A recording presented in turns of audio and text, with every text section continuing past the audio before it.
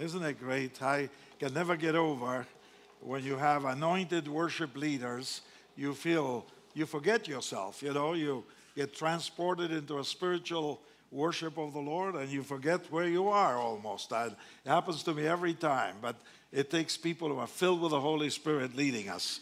Good morning, everybody. Good morning. You're awake, huh? I figured you wouldn't show up this morning, but I guess just to make up for your lunch or breakfast. Hey, yeah, thank you. Oh, he's aggressive. I fear him. Yeah. He's a good man. I really respect him. The only thing that bothers me about him, and this is a personal thing, and my wife will beat me up for it. There you go. Look at this. Look at this. Doesn't this look like a purse to you? Hey, I'm all for purses. Every Christmas I buy my wife one, but not Dave, whatever his name is, Did Indiana Jones ever carry a purse? I don't watch movies. Oh, well, just so you know, this is called a satchel. Can you repeat after me?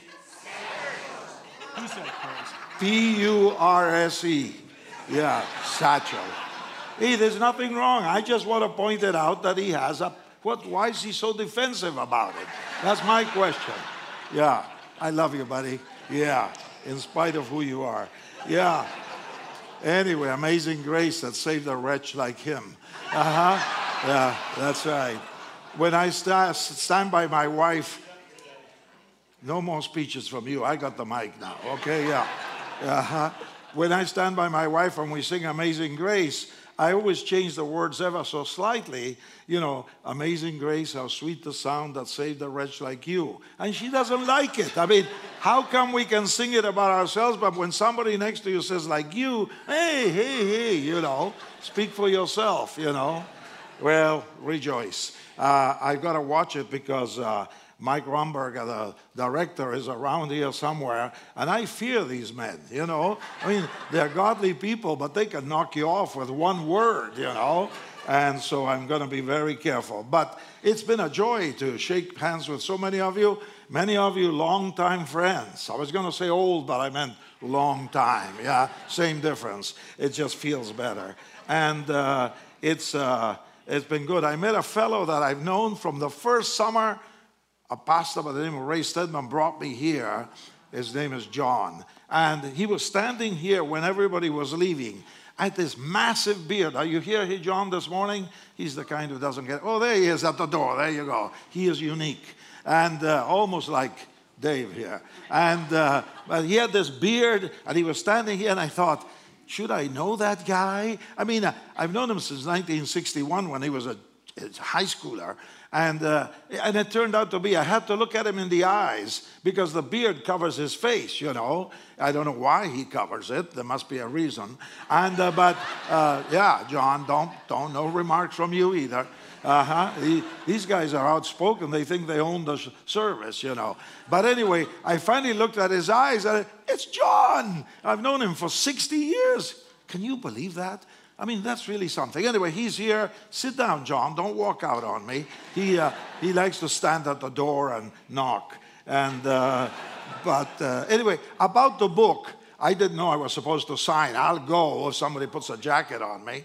I came from Oregon thinking I'm going to warm up in California. Yeah, nice and warm over here. I'm going back home tomorrow. No, Monday.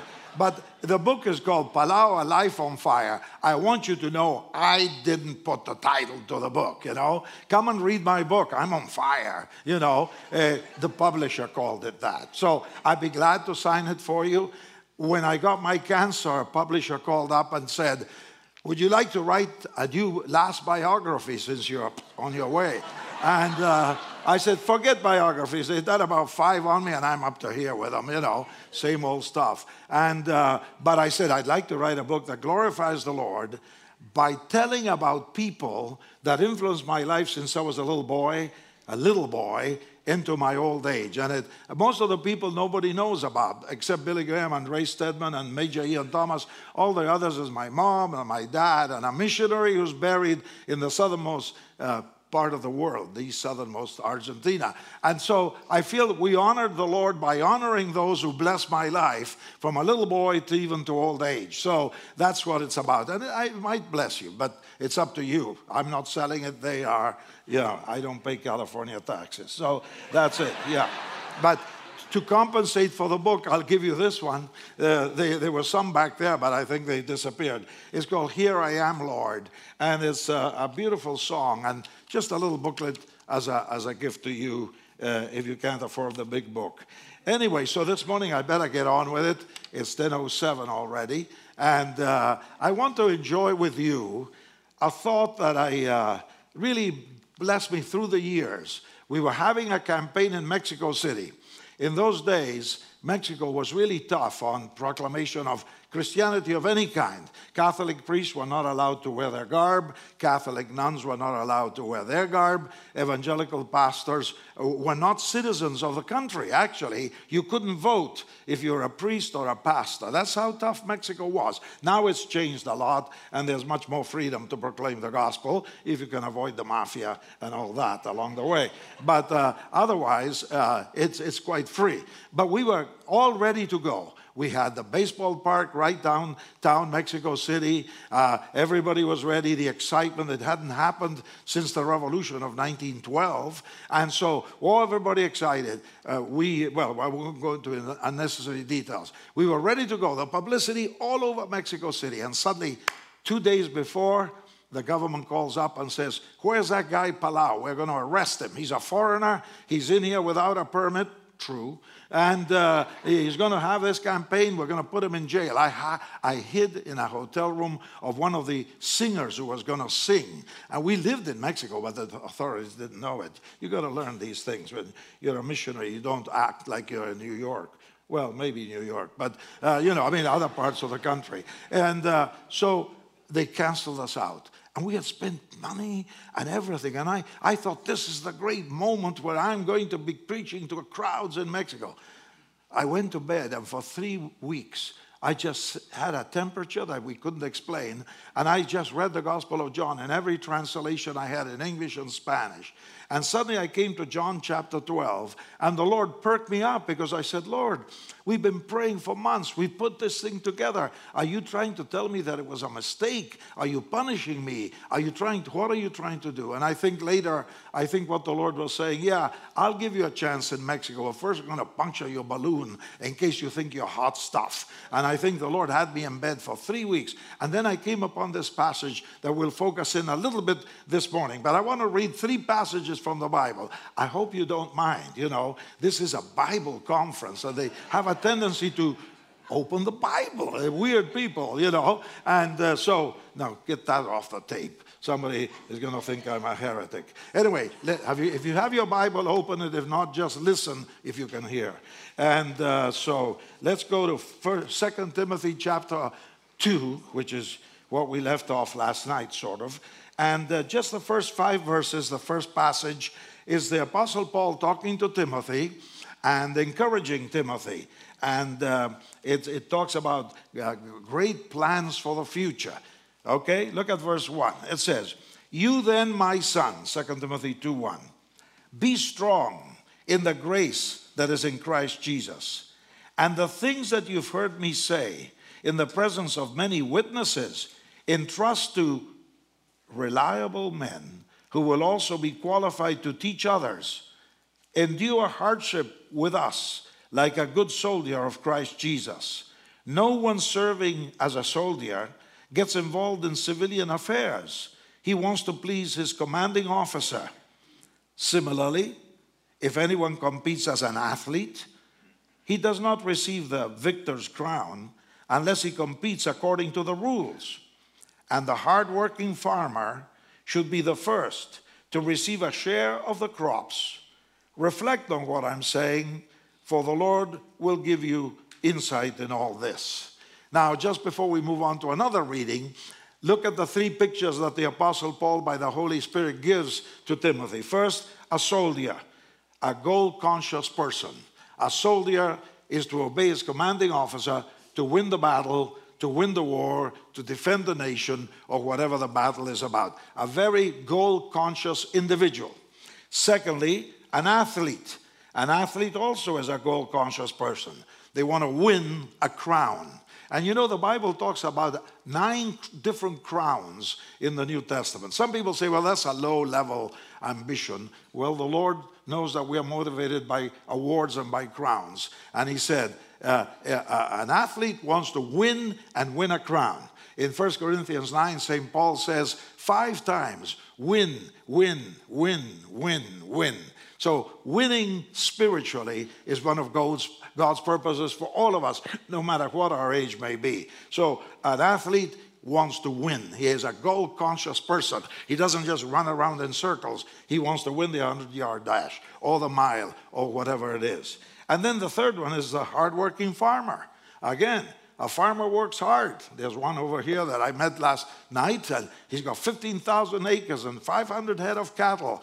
Believe me, this man works hard, and he looks tired. No, he's a tough old farmer. But, you know, a farmer works hard, but his goal is, hey, I want some fat cows that I can sell, make some money. I want some corn to grow so I can eat with my family and make a few bucks for retirement and to go to Mount Hermon and listen to Louis Pallouie, you know. And so a farmer has a goal. He wants that field to produce. He wants those cows to reproduce. He wants to eat from it and also make a few dollars on it. So what the theme today is the goal consciousness of following the Lord and having great dreams. Now, second reading, I hope you don't mind, and even if you do, we're going to do it. It's in John chapter 14.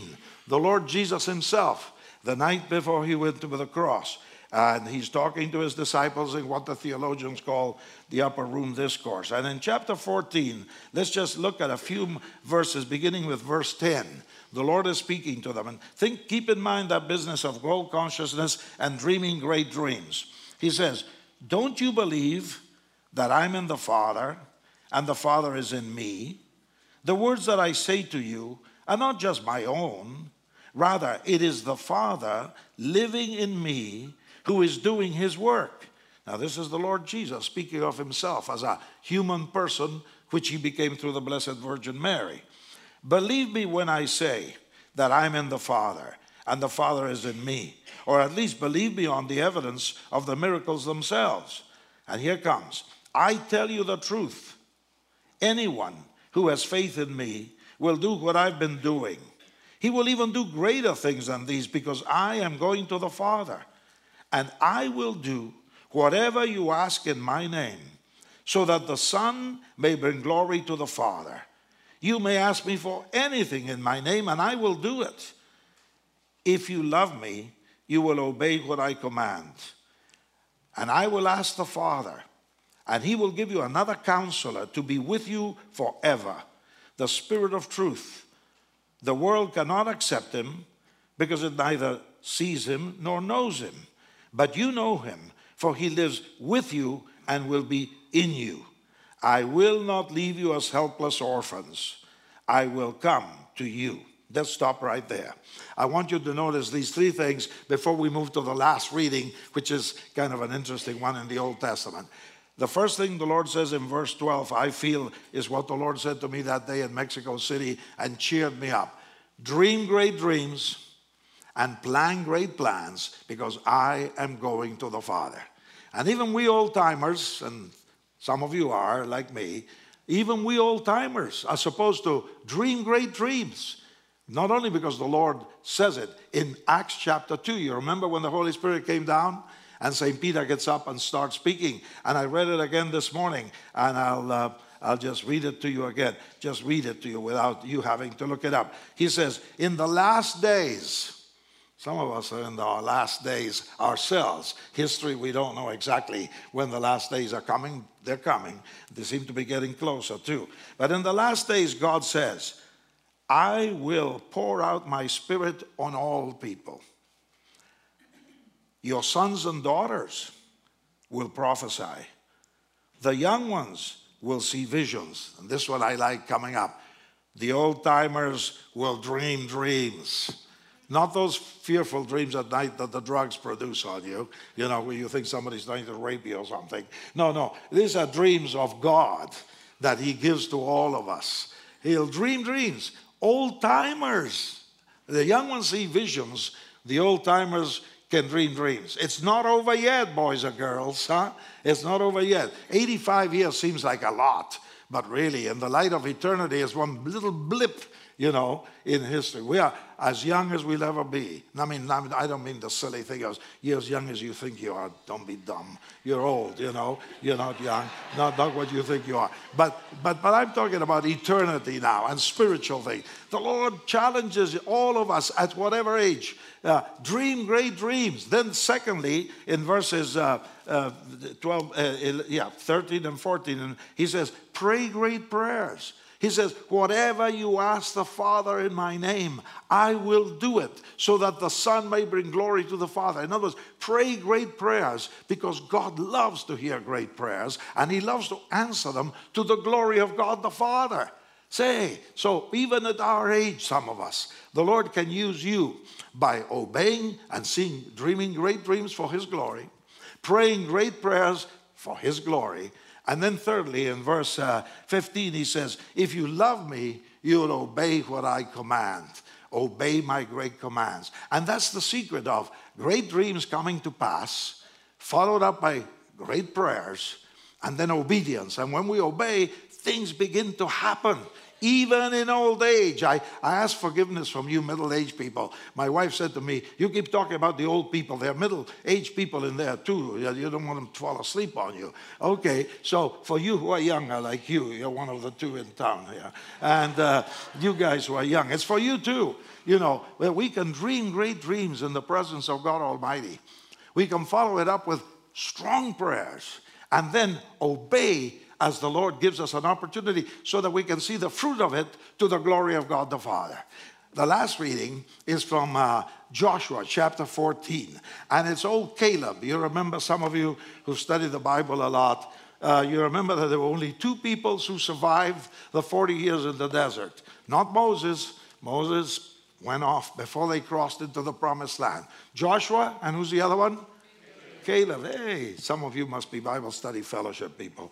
They know the Bible better than anybody else. Anyway, so this is Caleb in chapter 14. They're about to enter. They've entered the promised land. And now he goes to Joshua.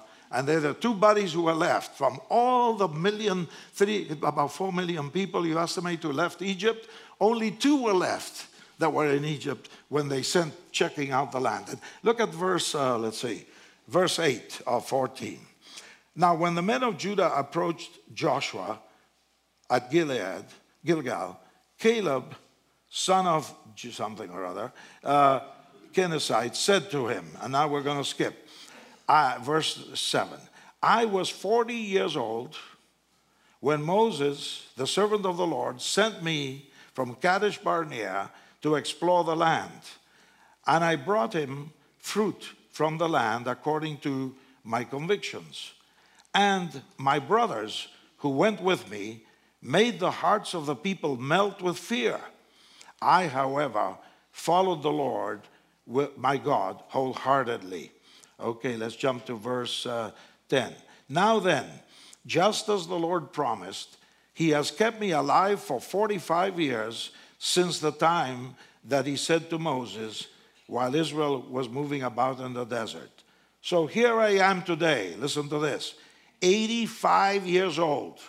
I'm still as strong as I was on the day that Moses sent me out. I'm just as vigorous to go out to battle now as I was then. Now, give me this hill country that the Lord promised to me that day. You yourself heard them that the Amalekites were there, and their cities were large and fortified. But the Lord helping me, I will drive them out just as he said. I like that. 85 years old. It kind of resonates with me. And he says, I'm 85 years old, and I'm just as strong as I was then. Probably if his wife was there, she would say, forget it, Caleb. You think you are, but you really aren't. But however, his spirit was right. He said, that mountain was promised to me. It was a set of mountains, actually. He said, give them to me, like the Lord promised, and I will take them. You know, that's the spirit that I think I want this weekend to send us all home, wherever you live, with the same attitude of confidence in our Lord. Yes, the old body doesn't respond like it used to. That's okay. We know that's going to happen. But spiritually, we can have great dreams, great prayers, and great obedience, so that even in old age, we can rejoice and end our career, not somehow, but victoriously, in the name of our Lord Jesus Christ. And you know, there is a confusion that we will try and clarify as soon as we're over, and it's this. Service for the Lord is not so much what makes you happy, cheerful, and contented. Service for the Lord has a special pleasure.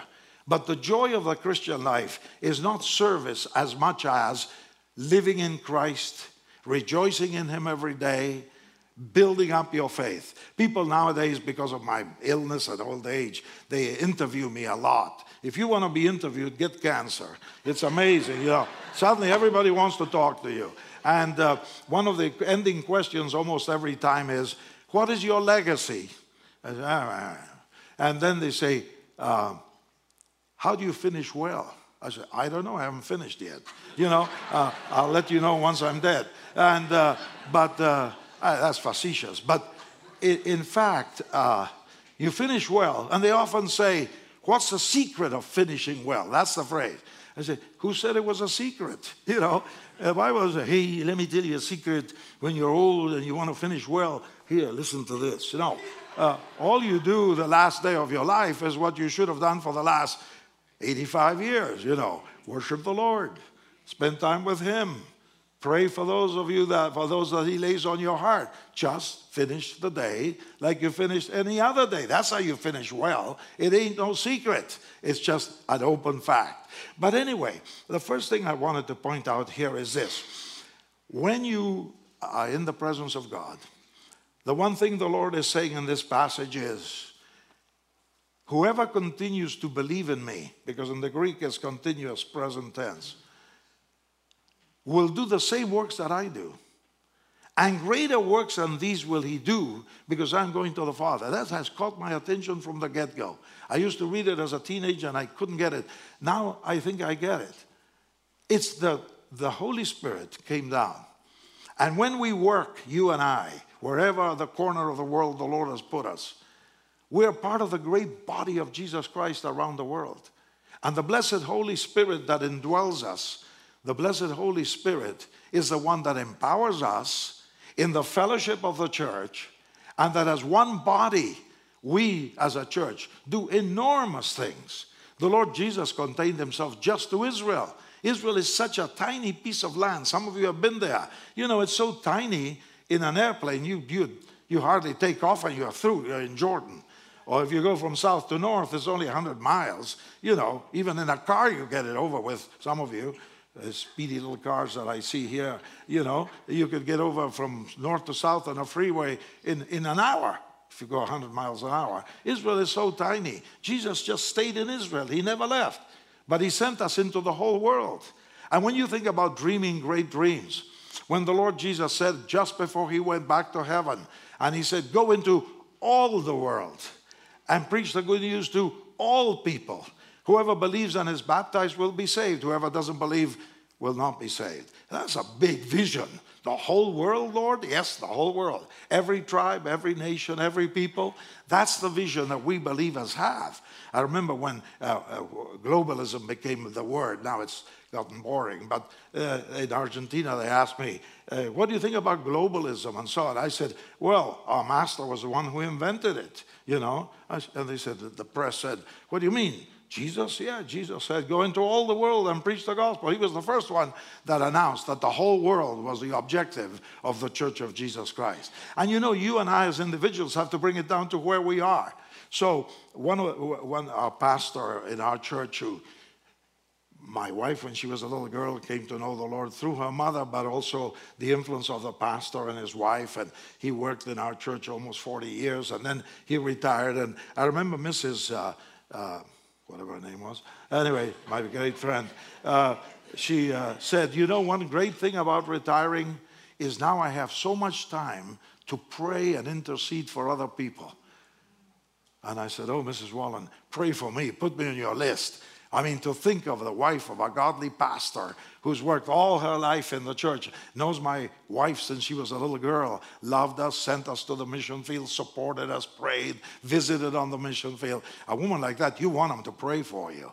And you know, that's a vision when she said, now I can spend so much more time. And I found that to be true myself. You know, now that I don't travel, well, one of our boys does the big campaigns and I watch it on the internet. You know, you can watch it live, you know. He was in Egypt last week and you sit there and you cry like a baby. My boy, the little creepy boy who caused so much trouble and HELL to the family till he finally got converted at age 28. There he is in Egypt preaching Jesus Christ. Man, you become like a baby. But you sit in your house and I say to myself, I'm glad I'm not doing it anymore. Isn't that strange? I mean, it was my life. And now that the Lord has said, shut it down, I can sit there and pray and feel like I was there before Andrew arrived on an airplane. I was already praying for Egypt. I've been there 25 years ago. And you're praying. And you can be part of that too.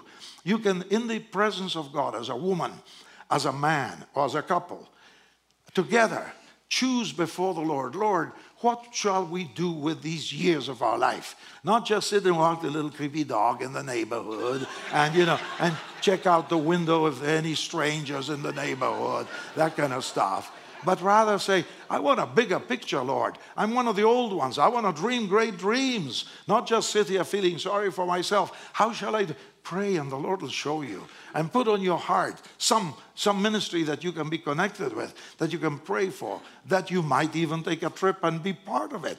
Andrew was in China at Christmas time, and he was one of the few foreigners allowed to preach this last year in China itself. And a bunch of old friends, not old, middle age, friends of Andrew's and ours went with him. And they were just so turned on at seeing the Christian believers faithful even in the midst of heavy, difficult times. But the Lord will guide you and lay on your heart a great dream of how God can use you in a big way for the glory of His name. And you know, the Lord will open doors that you never expected.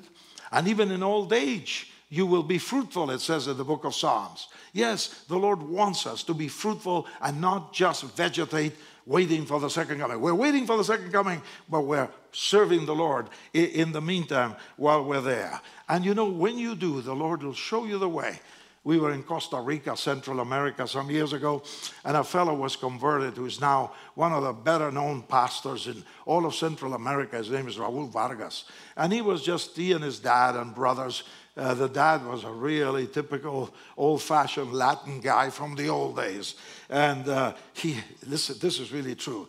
You will find it hard to believe me. You know how many children he fathered? 62. 62. He's a real man. In Latin America, I say, that's a man, you know. Yeah, 62 children, poor women having to take care of all those children. You know, I don't know who all they were. But this fellow Vargas and his dad and two brothers worked in a dry cleaners. And we came in and had a campaign in a bull ring in San Jose.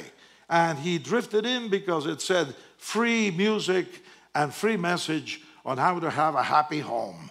So he thought, our home isn't happy. I'm going to figure out what this guy's got to. He walks in, he sits, I begin to preach. The Holy Spirit touched him.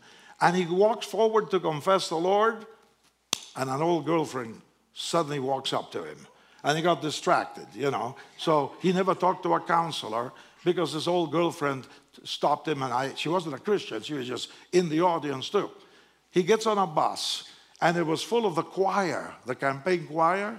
And they were singing in the bus. So he started singing. He had a good singing voice. And he'd never even been to Mass in the Catholic Church. He was a Catholic, but only by name only. And he began to sing. And one old lady in the choir said, young man, you sing so well. Why aren't you in the choir? And who authorized her to offer the choir, you know?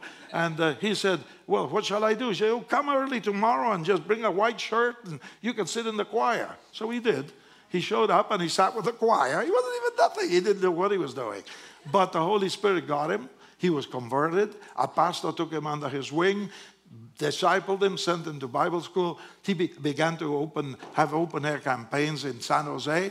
Now he's got a church of 12,000 people, and they've started like 80 congregations in Central America and even in New Jersey. And you know, yeah, New Jersey, Costa Ricans live there.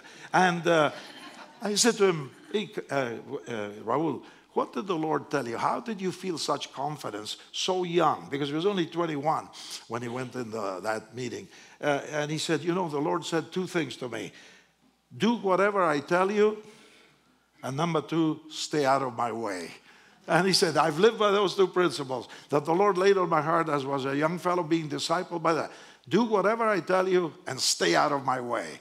And you know, that's a good principle. We let the Holy Spirit do in us and through us what he wants. But I want to encourage you this weekend to think in those terms, that you can dream great dreams and let the Holy Spirit work in you. You know, one thing about China that has thrilled me since the first time I went there in 2000, I think it was, they have a saying, the Christians in China have a saying that says, in Jerusalem by 2030.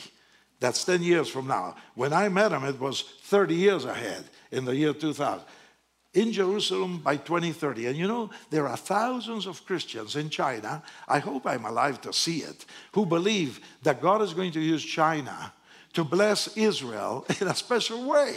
The vision is spread among the Christians in China. Some of you probably know it and have heard it already. But to me, it was a real challenge to think that thousands and thousands, maybe millions, there's about 110 million Bible-believing Christians in China. And when you say you're a Bible-believing Christian, you really know what you're saying. You don't do that just for fun in China. You know, you don't say, oh, I'm a Christian. You know, no, you just, yeah, but they all claim to be followers of Jesus, and they mean it. But by 2030, Jerusalem. It'd be great if some of you are alive, send me a telegram in heaven, and tell me, hey, they did it. The Chinese did it. They're in Jerusalem. They are convinced that somehow God wants to use China and Chinese Christians to bless the nation of Israel. What an interesting concept. But you know, that's a big vision. And you know, that keeps many of the Christians in China under great pressure, nevertheless excited because they believe God has his hand on them and they have a grand purpose as Chinese Christians to evangelize the Middle East focused on Israel. We'll see what happens, but it sure is the kind of vision that the Lord loves to hear, because God wants all men to be saved and to come to the knowledge of the truth. 1 Timothy chapter 2. God doesn't want just a few to be saved. He wants all people to be saved and to come to the knowledge of the truth. Amen to that? Amen. You better. You mean it? You mean it? You're young. Yeah? You do too, huh? Yeah, good. He's not too excitable, but you work for Intel? You're an engineer? No. Engineers are quiet. Yeah, huh? I won't put you on the spot again. Just in 5 minutes. Yeah. So, you know, when the Lord speaks to you, and he lays on your heart something that's large. I remember one of the presidents of Wheaton College, who was also a missionary earlier in Ecuador. He had a statement that he said, when the Lord lays on your heart some great plan or great vision or great dream, don't tell anybody until the Holy Spirit gives you permission to tell them.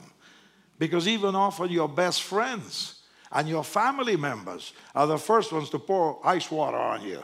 You're going to go to Jerusalem. Are you nuts? You know, whoever told you you're that hot? What do you think you are? You know, it's really encouraging when people say something like that. You know, so only tell people your vision when the Holy Spirit gives you freedom to tell things like that. And it's really a good biblical principle, actually. It's between you and the Lord until the Lord chooses to break out and glorify himself through your ministry. But you pray and you learn to pray great prayers. And you know, when we're in harmony with the Lord, there's a famous verse in Psalm 37:4. Some of you have known it by heart since you were in Sunday school. Delight yourself also in the Lord. Remember that one? And he will give you the desires of your heart. Okay, say it with me. Delight yourself also in the Lord, and he will give you the desires of your heart. Okay, I heard the women. Now I want to hear the men. Come on, guys. Don't be little babies. Say it with me, okay? Delight yourself also in the Lord, and he will give you the desires of your heart. When you're delighting yourself in the Lord, you may not even realize it. Of course, you're in the Word, or you wouldn't be delighting yourself in the Lord. You're in worship, and you're delighting yourself. Your prayer. And your thoughts become, or rather reverse, God's thoughts become your thoughts as you get saturated with the Word of God. And you know the principles of God revealed in Scripture. And your mind, you may not even realize it, but you begin to pray with God's principles and God's ways in your heart and in your mind and in your spirit. And so your prayers become prayers that already touch the heart of God because He touched you in the first place when you delighted you. So first He gives you the desires, and then He gives you the desire that you desire when you ask for in prayer. I had a friend in Mexico City. I don't know why it's called Mexico today. Mexico City. He was a Jewish Christian leader of the Jewish community in Mexico City, Ed. He was born in Aleppo. If you've been reading the news, you know things are happening, awful things in Aleppo, Syria. And a Jewish family, very successful, but no connection with Christianity, except that there's a lot of Christians in Aleppo, real believers, and there was for the last 100 years or more. But anyway, his nanny was a believer, a humble believer who took care of Ed when he was a little fellow. And the mother worked and the dad worked. And so the nanny, he said to me shortly before he died about 6 years ago, he said, you know, my nanny was more like my mother than my mother. She loved me, she took care of me, she kissed me, she sang to me. And I didn't know this till the end of his life, because Pat and I lived in Mexico City as missionaries, and we befriended him thanks to another missionary. The Lord used us to disciple him because he needed to grow in the things of the Lord, and he did grow tremendously. But one day close to the end, he told me the story that the nanny, who was a believer in a Jewish home, would sing to him, pray with him, and talk to him about Jesus. And when she became old and suddenly she was ill, she said to him, and Ed was only 12 years old then, and he said, you know, Eddie, Jesus is coming to get me, and I know He's going to take me home. I want to be sure that you come to heaven too. So a few days later, she was really in bad shape. And Ed loved her so much, she hugged her and had her in his arms. And the nanny said, here comes Jesus, Eddie. Bye-bye. And she took off. He never forgot it, of course. Then they moved to Mexico. The dad sent him to a college in the USA. Turned out to be a Christian college. And an evangelist came who was a Jewish Christian evangelist, Hyman Appleman. Hyman is really Jewish, and Appleman apparently too. And Hyman Appleman was a fired up old fellow. I never heard him. I met him in a Billy Graham thing when he was really old. And Hyman Appleman came to chapel, gave the gospel, gave an invitation, and Ed gave his life to the Lord. Now, the family was very wealthy, and he didn't grow as much as he could have. He felt called to be a missionary to the Middle East, and he got into business instead. And at the end of his life, he was really feeling bad that he'd failed the Lord. And he said, Luis, I'm 72, and I failed the Lord. I didn't do what He called me to do in college. Do you think the Lord has forgiven me? Of course He forgave you, you know, the Lord. But one day, when he was still young and in good shape, we were living in the States already. And he called me up and he said, Luis, I'm doing really good in business. Anytime you do television in Latin America, call me up and I'll send you a check for whatever you need. Man, every evangelist dreams of that, you know. My kind of disciple. And so anytime I needed money, but you won't believe it, how I always found it so hard to pick up, even though he's a buddy and I'm a little older than him, and you know, and we sort of discipled him and everything, but I found it so hard to be able to pick up the phone and say, hey Ed, how you doing? Going to Peru, we got some TV. I couldn't get myself to do it. He would call me up from time to time and say, hey Luis, you haven't called me up. Don't you have any TV going? I want to pay for it. I mean, you'd think you'd be calling every other week, you know, but I didn't. And you know, sometimes we do that with the Lord. The Lord says, ask whatever you will, And I will do it so that the Son may bring glory to the Father. Ask in my name. And yet we're so slow to ask, you know. And you and I, even though we're old timers and we've been around the kingdom things for years and we've seen answers to prayer, how foolish we are that we don't learn to pray great prayers, you know, and ask the Lord and say, Lord, hear me on this one. Answer me. Glorify your name through my prayers and through my requests. And you know, it can be one of the greatest excitements of a person's life to be involved in intercessory prayer. There's a mystery to prayer. Prayer has several angles, as you well know. You know, there's worship, there's thanksgiving, there's requests, there's intercession for other people, there is praise for prayer. That can go under the whole theme of prayer. I remember ages ago, some of you have heard me say this, right here in this place. A fellow from South Africa was here, and he and I were teaching some summer, you know, week-long family conference. And I was talking about prayer, and he came to me and he said, you know, Luis, in Africa, you've heard me say this, in Africa, he said, we say that God answers prayer 4 ways. Yes, I thought you'd never ask. Number 2, no, I love you too much. Number 3, yes, but not yet. Number 4, yes, but differently from what you thought. That was really exciting. The Lord does answer prayer, and he will answer our prayer. It doesn't always mean that he says absolutely yes. He may say, no, I love you too much. That one I'm not going to give you. But you learn to discern the voice of the Lord. You learn by relationship with him. When you begin to pray, and almost like the Holy Spirit is whispering in your ear, you better give up on that one. It ain't going to happen. You know it, and I know it. And it's good to learn to relate to the Lord personally and intimately so that we can speak with authority, pray with authority, and serve with authority. And with authority, what time was I supposed to close? Quarter till. Thank you. 1 minute. Yeah. Well, sheesh. Thanks a lot. Great help you are. Yeah. I love you anyway. Yeah. And then the Lord Jesus says over here, obey my great commands. And you know, that's a challenge, obeying the great commands. What are the great ones? Because number 1, we all know is you shall love your neighbor as yourself. As I have loved you, love one another. That's one of the big ones. The second one, that's a big one, is be holy because I am holy, says the Lord. That's a big commandment. The third one is go into all the world and proclaim the good news to everybody. That's a challenging commandment. How can I be part of reaching the whole world? By supportive prayer, by joyful prayer, by worship. But you know, the thing that I must close with is this. It can all be done by the power of the blessed Holy Spirit of God. And you know, brothers and sisters, I think we need to keep reminding ourselves of this, because generally through media, communications, and just general talk about religion, the tendency is do good deeds and you'll be a happy Christian. Just do. Yes, we do, but as a result of what we trust the Lord for, not as a way of commending ourselves to the Lord. I read a little article. I will take a few more moments than Dave allows me.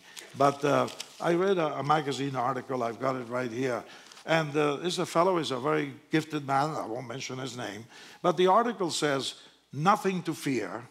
And the subtitle says this, are you feeling bored with your Christian life? Author and activist so-and-so says that fighting injustice is the answer. Let me read the subtitle again. Are you feeling bored with your Christian life?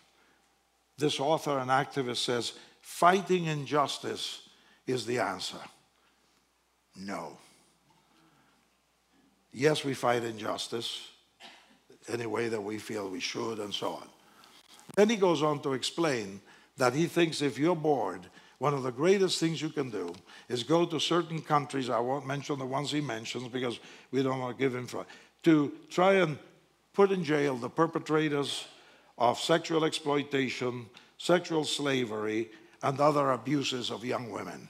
Now, that is a marvelous, noble calling. If the Lord calls you to save girls or boys from corruption and immorality and prostitution, do it. But if you think that that will take away the boredom from your Christian life, you'll be sorely disappointed. You'll be back in 6 months or a year or two. Because the joy of the Christian life is not based on what we do, though it brings its own joys. The joy of the Christian life is relationship with the indwelling Holy Spirit of God. I need a whole session on that, but I'm going to leave it at that. But you know what it says in Corinthians, where the Apostle Paul in chapter 6 says, don't you know that you are the temple of God? Hey, listen to this one. Don't fall asleep. Coffee's coming. But this is a heavy one. Don't you know that your body is the temple of God? Now think about it. Don't look at yourself or you'll be depressed. But think about it for a second.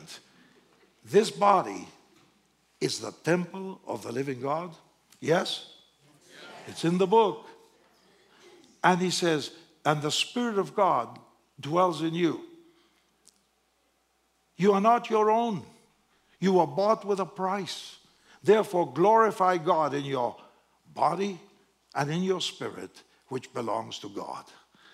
That. And in chapter 3, the apostle says, you are the temple of God.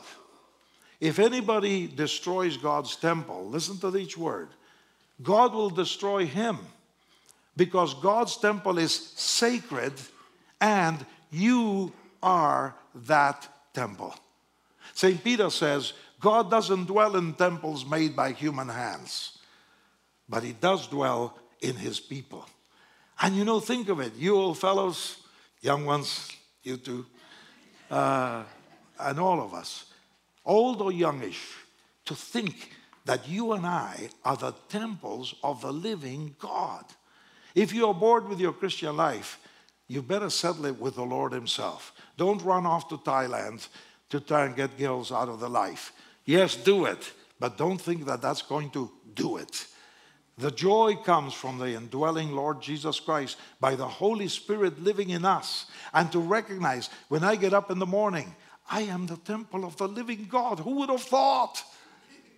And he really dwells in me. What an unusual, wonderful thing that is. And you know, the joy of the Christian life is knowing it is not I, as St. Paul says in Galatians 2:20, the famous verse. It revolutionized my life when I really understood that it wasn't a figure of speech when the Bible says, I stand at your door and knock. If anyone hears my voice and opens the door, I will come into you and eat with you and you with me. It's not a figure of speech. I used to think it was a figure of speech. When I was young, I would tell boys and girls on the streets of Argentina, hey kids, you know, Jesus is alive and he ascended to heaven and he wants to come into your heart. I used to think it's a way of explaining it. And then I realized, no. It is literally true that the Holy Spirit came into my life the day I opened my heart to Christ, in my case at age 12. And I became the temple of the living God. And brothers and sisters, every one of you here this morning who has given your life to Christ, you, yes, you, and not just you, your spirit, but you, even your body is the temple of God. And it is sacred. And therefore, our life is not to be just wasted away, vegetating, and just letting it happen, but rather proactively in the presence of the living God to say, Lord, you do live in me, and I know it, and I love you for it. Thank you. Now show me what, even in these last years of my life, I can do for the glory of your name, for the good of those who are lost. Yes, and I rejoice in you. So, we finish with this. You are the temple of the living God. If you've lost your joy in the Lord, spend a little time in one of the woods around here and say, Lord Jesus, forgive me for forgetting that you are my Savior and my Lord, and you indwell me by the Holy Spirit.